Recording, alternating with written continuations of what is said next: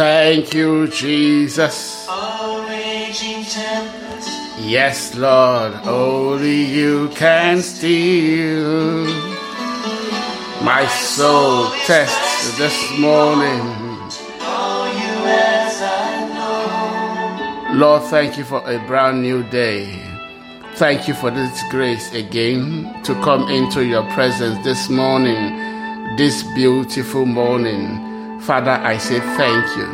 Be glorified in the precious name of Jesus. Thank you, Lord God, for every blessing in our lives this morning. We thank you for the gift of life. We thank you for the air that we breathe. We thank you this morning for life in us, for the health in our bodies. We say thank you, Lord. Be glorified forevermore, that we can hear, that we can see, that we can feel, we can read. Lord, we say thank you. Thank you, Lord, because in you we live, we move. In you we have our being, Lord. Father, thank you for every blessing you have given us, for the families that surround our tables. Lord, for the privilege to call someone a friend, a father, a mother, a son, a daughter, a husband, a wife. Lord, we say thank you, Lord. Be glorified forevermore. In the precious name of Jesus, we come this morning with thanksgiving. We come this morning with praises. We declare that you are the one who is worthy to be praised, to be glorified. We declare this morning that you are the one who is faithful. So receive all the glory in the name of Jesus. As we spend this time again here today, we ask, Lord, speak to us once again. Lord, grant us wisdom and understanding. Help us learn in your presence and cause your name to be glorified in our lives. In Jesus' mighty name we pray. Amen. All right.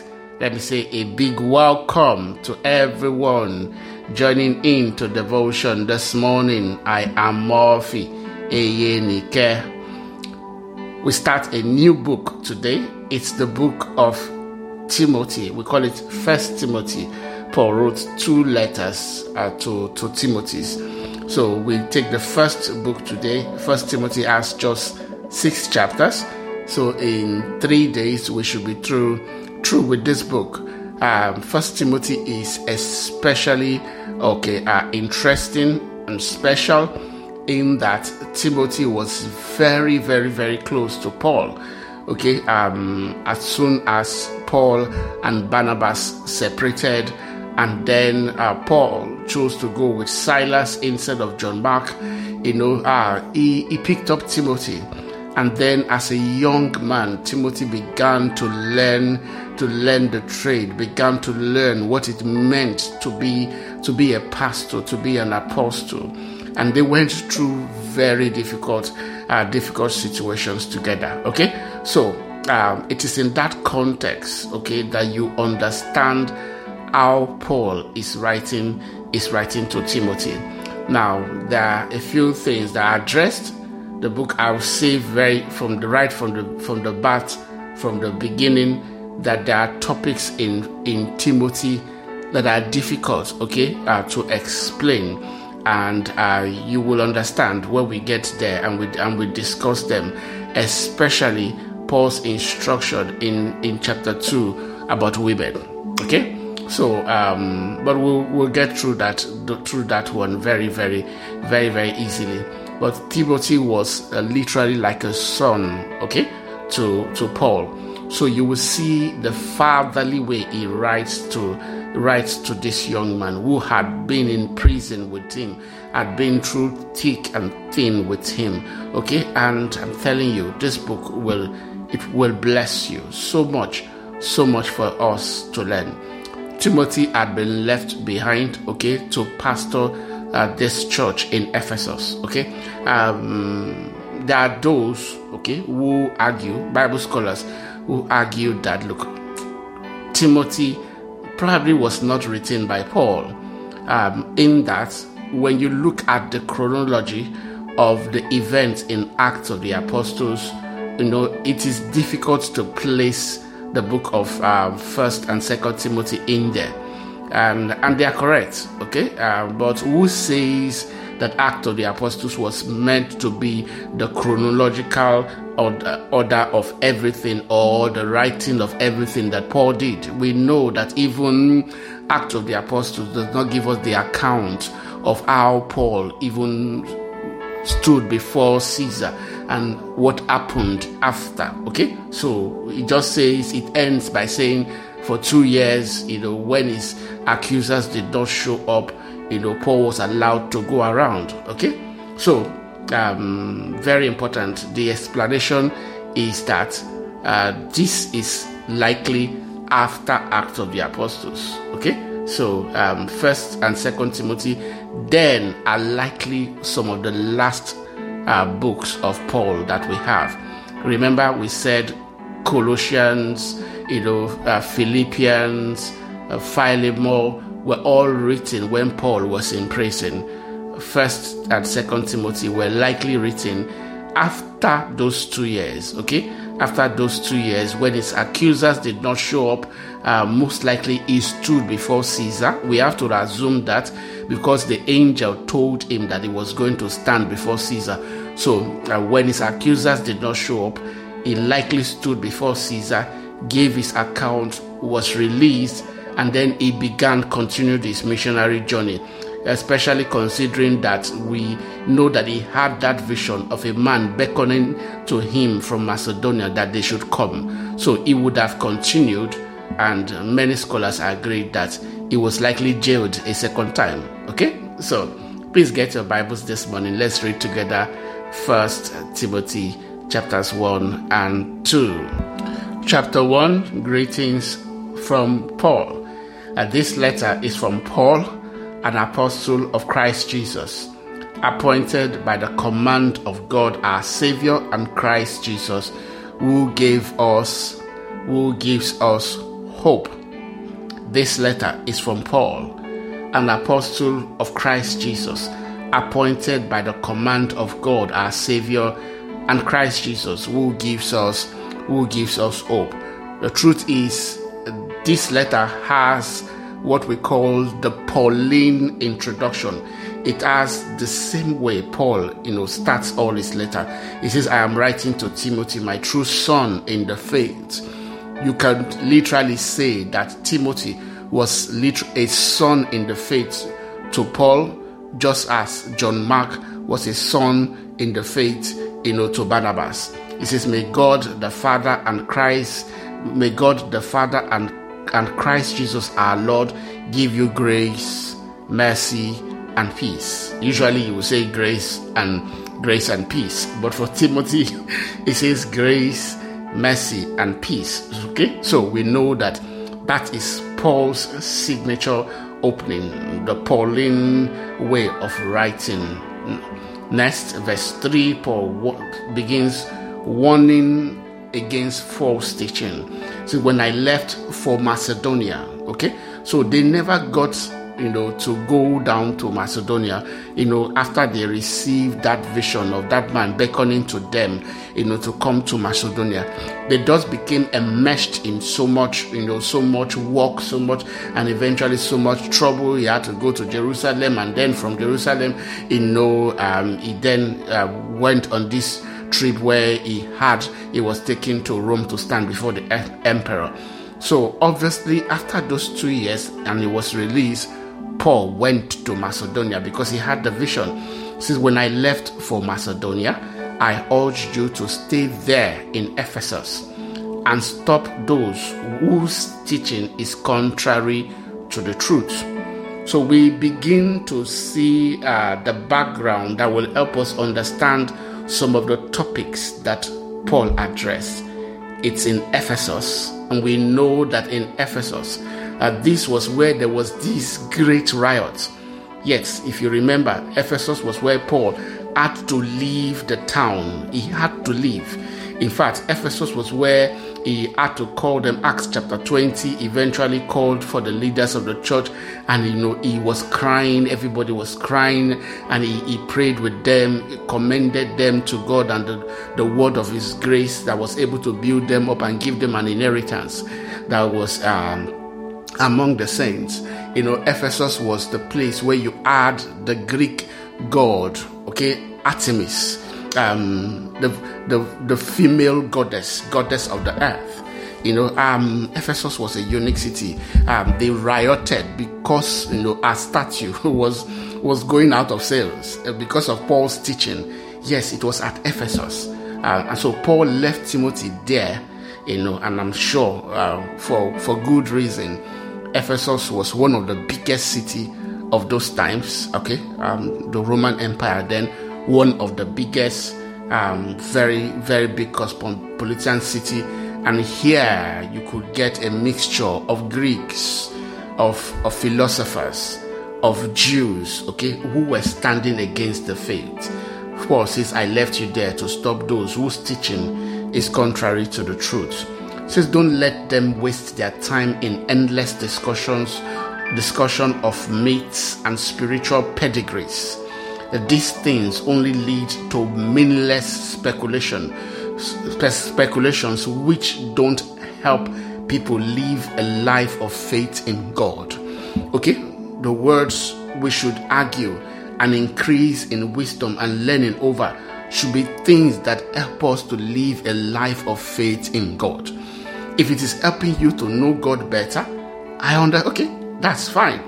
But if this is just argument for the sake of argument, who is the Father of God? When was God born? Can you prove that there is God? If this is just plainly for the sake of argument, Paul says, let it go. Don't let them, don't let these believers waste their time in endless discussion. 5. The purpose of my instruction is that all believers would be filled with love that comes from a pure heart, a clear conscience, and genuine faith. That is the reason why we share the Bible. That is the reason why we read the Bible. The Bible's sole goal, is to give us a pure heart, a clear conscience, genuine faith towards God. Anything outside that, we must always use this pillar to judge the interpretations we give to the Word of God. Even when we receive revelations and they are lining up with the Word of God, these 3 pillars are very important: a pure heart, a clear conscience, and genuine faith. It is coming and it is troubling your conscience. Be careful. It's coming and it is leading you into sin. Be careful. Is this from God or not? It is coming and it is literally moving you away from God. No, genuine faith. It says, but some people have missed this whole point. They have turned away from these things and spend their time in meaningless discussion. They want to be known as teachers of the law of Moses. So that tells us that definitely, these guys were not just Greek philosophers. They were likely Jews, among them. It says they want to be known as teachers of the law of Moses, but they don't know what they are talking about, even though they speak so confidently. 8, it says we know that the law is good when used correctly. The law is good. There's nothing wrong with the law. The only problem is that man has never been able to fulfill or to do anything about the law. So Paul says we know that the law is good when used correctly, for the law was not intended for people who do what is right. It is for people who are lawless and rebellious, who are ungodly and sinful, who consider nothing sacred and defile what is holy, who kill their father or mother or commit other murder. What the law does is show us our sins. The law does not do anything else after that. The law cannot, help us, achieve a relationship with God, overcome sin. No, the law points out sin in our lives. And Paul says, look, that is the purpose of the law, and so it is for those who were going to break God's law. That was why the law came. It says the law is for people who are sexually immoral or who practice homosexuality or slave traders. I've seen people argue that, but the Bible does not say anything about homosexuality. I'm sure you're not blind. It says, or who practice homosexuality. Okay, the Bible clearly mentions homosexuality, or are slave traders, liars, promise breakers, or who do anything else that contradicts the wholesome teaching that comes from the glorious good news entrusted to me by our blessed God. Very important. 12 says, I thank Christ Jesus our Lord, who has given me strength to do his work.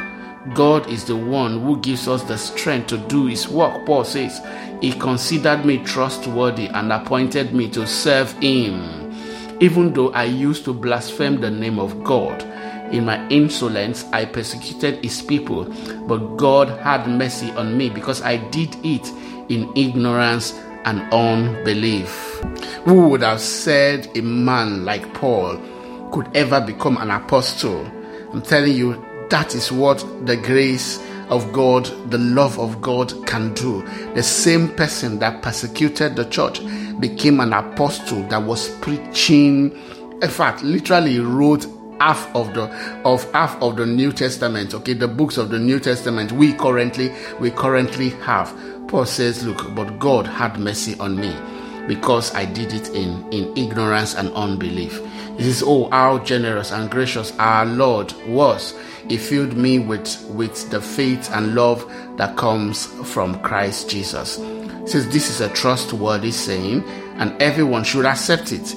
Christ Jesus came into the world to save sinners. That's why Jesus came. And I am the worst of them all. What humility. I love this about Paul. Paul says, I am the worst sinner. I'm telling you, for those who walk in faith towards God, there is never a place for pride. There is never a place for boasting.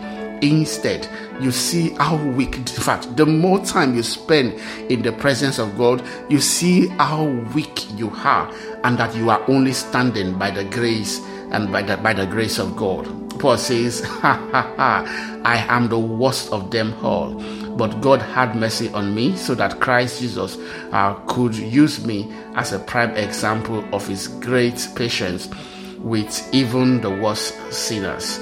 Okay, so Paul was able to tolerate others better because of the kind of person that he was. It's as simple as that.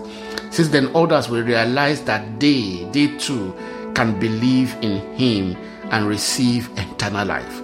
If God could save Paul, God can save me. It's as simple as that. That was what Paul was saying. If God could save me, okay, so people could look at me and say, if the same one that was persecuting the church is preaching it vigorously right now, okay, there must be something about this gospel. Okay, so Paul says, yes, then others will realize that they too can believe in me and receive eternal life. I pray that God has called you. You are now born again. It will mean something to someone, or someone who knows you. It might just be your family members. It will mean something for them, and it will encourage others to move closer to God in the mighty name of Jesus. Paul says, all honor and glory to God forever and ever. He is the eternal King, the unseen one who never dies. He alone is God. Amen. Hallelujah. He is the unseen one. He is the only one who never dies. Hallelujah. Our King, the King of Kings. Hallelujah. Now, Paul talks about Timothy's responsibility. Timothy, my son, here are my instructions for you based on the prophetic words spoken about you earlier. May they help you fight well. Help you fight well in the Lord's battle. So it is likely, just as when Paul, and Barnabas were commissioned for their assignment, they were meeting together, and then that prophetic word came, through Agabus and the other prophets and teachers that were gathered together, and their ministry began. It seems the same thing happened for Timothy. Okay, Paul didn't just leave him behind to take care of things because Paul wanted to. Paul said, look, based on the prophetic word spoken about you earlier, he left him there. Okay, so he said, may they help you fight well in the Lord's battle. He says, cling to your faith in Christ and keep your conscience clear. For some people have deliberately violated their conscience. As a result, their faith has been shipwrecked. I know people like this. Deliberately, they violate their conscience. Was our conscience are violated? Our conscience are seared. The conscience is the voice of the spirit man. That voice inside you that tells you this has to be wrong. I shouldn't be doing this. I shouldn't continue here. That's the voice of your conscience. When you constantly violate it, okay, it becomes seared. Paul says that there are people like that. Okay, he says, look, they just consistently, violate their conscience. He says, cling to your faith in Christ and keep your conscience clear. Okay, you keep your conscience clear by following the leading of your conscience. Usually the Holy Spirit will nudge you with your conscience. You know it is time to move. It is time to pray. You have not prayed today. That's the voice of your spirit speaking to you. It says, keep your conscience clear. For some people have deliberately violated their conscience. As a result, their faith has been shipwrecked. I pray for you. You will not be a shipwreck. Your faith will not fail in the name of Jesus. It says, Hymenaeus and Alexander are two examples. I threw them out and handed them over to Satan so they might learn not to blaspheme God. Wow. Okay, so I would have loved to discuss these two guys, Hymenaeus and Alexander. Okay, but let's get ready for chapter 2. However, save it too, because Paul says that look, that he had delivered them to Satan. He said, I handed them over to Satan. Okay, so what did these guys do? Okay, in 2 Timothy, Paul actually mentions Alexander again by name. He says, Alexander the coppersmith did me great harm. Okay, so these guys were preaching, very, very strange teachings that were making many believers, to shipwreck their faith. Paul says that, look, these guys, have shipwrecked their faith. In other words, you will notice that, okay, that they were formerly followers of Paul.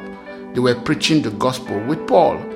These guys have now decided, so one of the teachings that they were teaching was that there will be no bodily resurrection. In other words, there won't be any resurrection. Those who have died and they are gone. And I'm telling you, if that is so, then Jesus did not rise from the grave. If Jesus did not, Paul is going to address this later.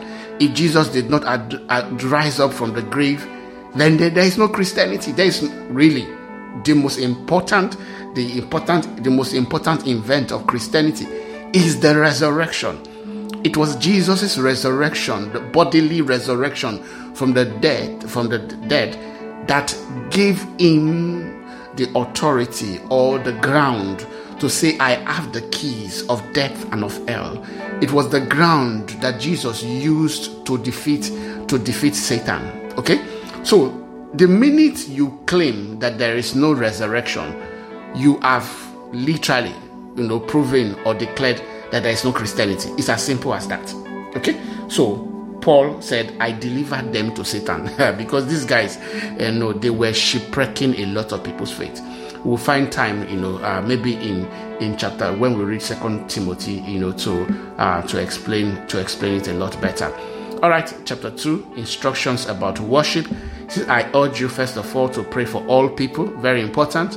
Pray for all people. Ask God to help them.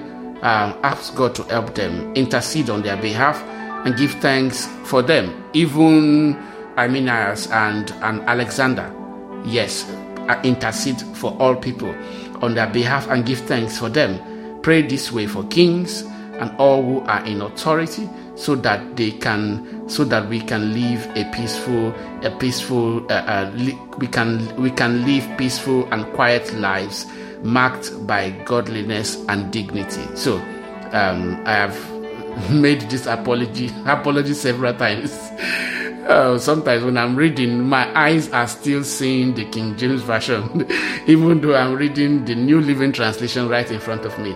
Paul says, look, pray for kings, pray for the leaders, in your country, pray for your president, for those who are in authority. He says, so that we can live peaceful and quiet lives marked by godliness and dignity. He says this is good and pleases God our Savior, who wants everyone to be saved and to understand the truth. Okay, so don't just leave people in authorities and say politics are for it's a dirty game. We don't need to talk about politics in church. No, Paul says pray for them, and of course believers should go into politics.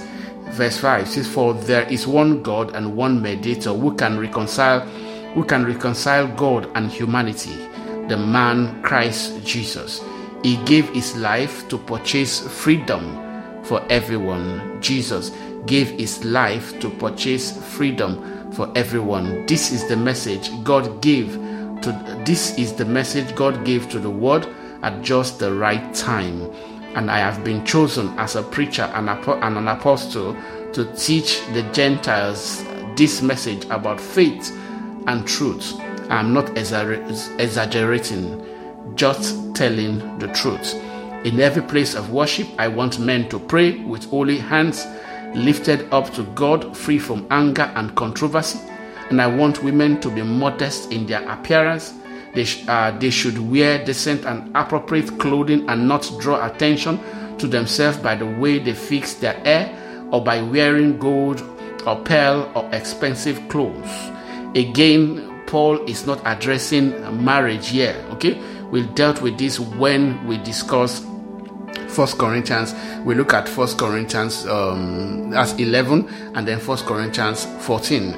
Two places where Paul addresses the order of worship and how women should conduct themselves. Remember that this was in Ephesus. Artemis, the female goddess, was the one being worshipped. And so when these new believers received this freedom in Christ, they now there was no limitation on them compared to the Jewish culture, where women could not speak. Women were taking this new freedom for granted. In those days, men sat in one place, women sat in one corner. Husband and wife sat differently. Nowadays we go to church, husband and wife sit together. No, in those days, men sat in one corner, women sat in another corner. And then these women were not using their freedom well. During the service, they could shout out to their husband, asking a question or asking something. And so they were disorderly and of course affecting the order of service. Paul says, look, no, they should pay attention to being decent and appropriate clothing. No, they should put on appropriate clothing and not draw attention to themselves by the way they fix their hair and or by wearing gold or pearl or expensive clothes. Obviously, in the worship of the Greek god Artemis, women had to dress flamboyantly. Some of them were temple prostitutes and all of that. Paul says, no, that is not your purpose or your place in the church. Okay, so don't draw attention to yourself. He says the way they fix their hair or wearing gold or pearl or expensive clothes. It's not saying they should not wear them. Okay, it's just saying to be moderate. It says for women who claim to be devoted to God should make themselves attractive by the good things that they do. That is how women, okay, that is how men, okay, should make themselves attractive by the good things they do, not by our physical, our facial, or the ephemeral things of life. Okay, It says women 11. So this is where it becomes a bit controversial, and I hope we can address this. It says women should learn quietly and submissively.